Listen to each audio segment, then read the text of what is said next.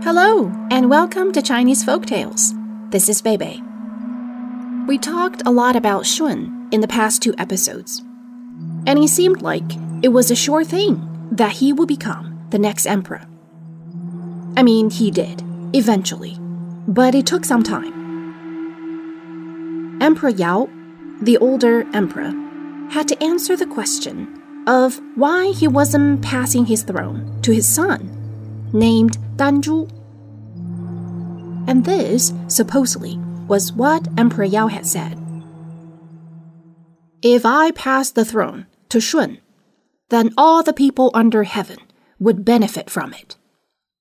The only one who would not would be my son, Danzhu. But if I pass the throne to Danzhu, then he would be the only one who would benefit, and everyone else will suffer. I cannot do that. How is that for a glowing recommendation for one's son? But of course, Emperor Yao wouldn't just take off his crown and put it on the head of Shun. The young man needed to overcome a lot more challenges and grow into the position. For example, to test and maybe to train Shun's courage, he was asked to walk through a forest during a heavy thunderstorm at night, all by himself. It might not sound like that big of a challenge until you were put through it yourself. Can you imagine groping your way in the dark, with vines and branches waving at you like arms of monsters? You need to be smart and strong too, to fend off beasts lurking behind bushes and find the way out. Shun, though, had dealt with a lot worse and came out of the forest unscathed. There were, of course, all sorts of other tests and trials, and Shun never let Emperor Yao down. He was first recommended to the emperor at the age of 30 and started helping out with matters big and small. This lasted for 20 years. When Shun was 50 years old, Emperor Yao retired and finally handed over the crown to Shun, who by that time should have grown comfortable with the heavy responsibilities. Well, as comfortable as that position allowed. But he was still not the emperor yet. When Shun was 58, Emperor Yao passed away. And 3 years later, Shun formally became the emperor. Also worth mentioning were 16 other men who were descendants from previous emperors. They were known for their talents and high morals. Shun did not give them government posts, but he did put them in other crucial positions, in charge of land management and education and others. There are, of course, always plenty of bad guys, besides the father and the half-brother. There were 4 men known for their viciousness during his reign. They were also descendants from previous emperors and grew up thinking that laws didn't apply to special people like them. They colluded with each other and committed so much evil that the people called them the 4 evils.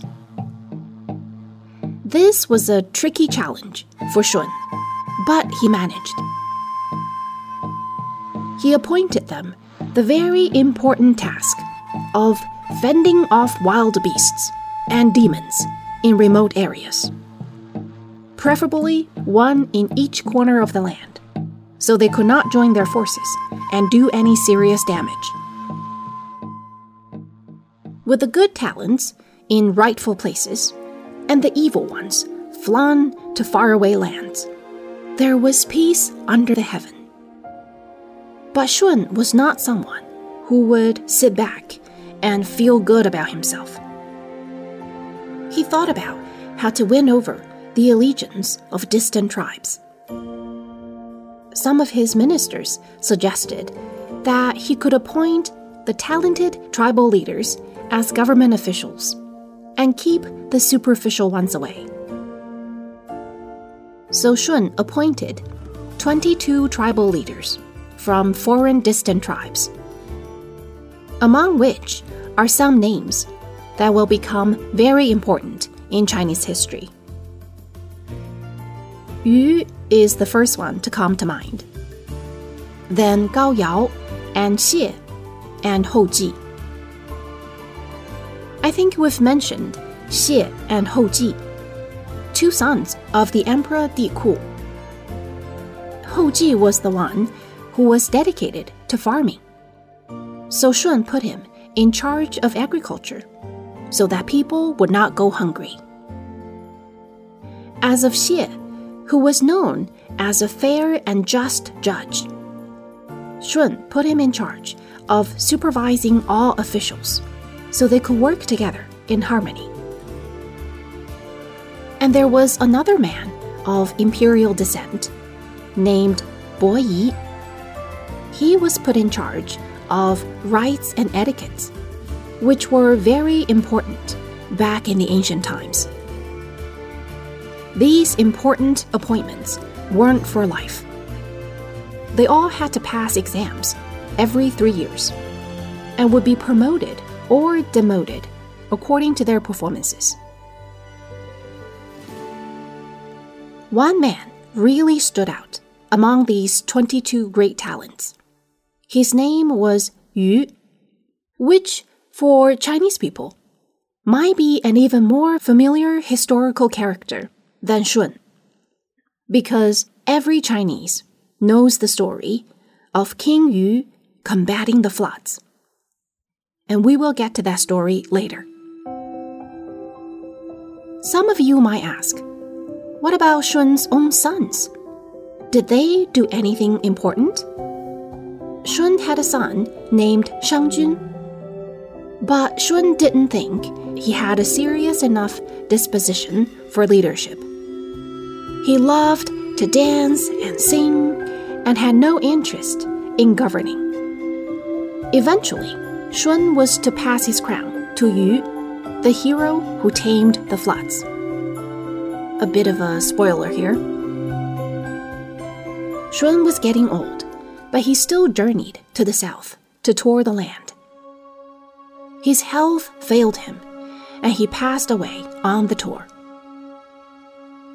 As we mentioned, Emperor Yao married his 2 daughters to Shun, and they were touring the south with him.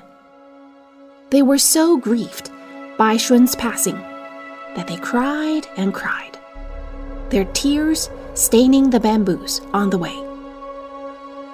When the 2 women came to a river in Hunan province, their boat was overturned during a violent storm, and they died in that river. Ever since then, they became the goddesses of that river, and the bamboos on which their tears had fallen came to be called by their names too, Xiangfei Zhu. So, we've covered the 5 emperors in ancient China. The Yellow Emperor, Zhuanxu, Di Ku, Yao, and Shun. Yu, the man we mentioned today, came after Shun, and his story is worth a chapter of its own. So we'll get to that in our next episode. Hope to see you then. Bye for now.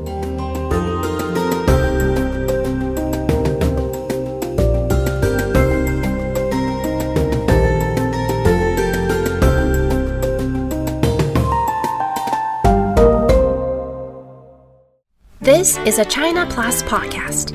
Special thanks go out to Sanlian Zhongdu for their help in creating the content for this show. If you like the podcast, please give us a rating and be sure to subscribe wherever you listen.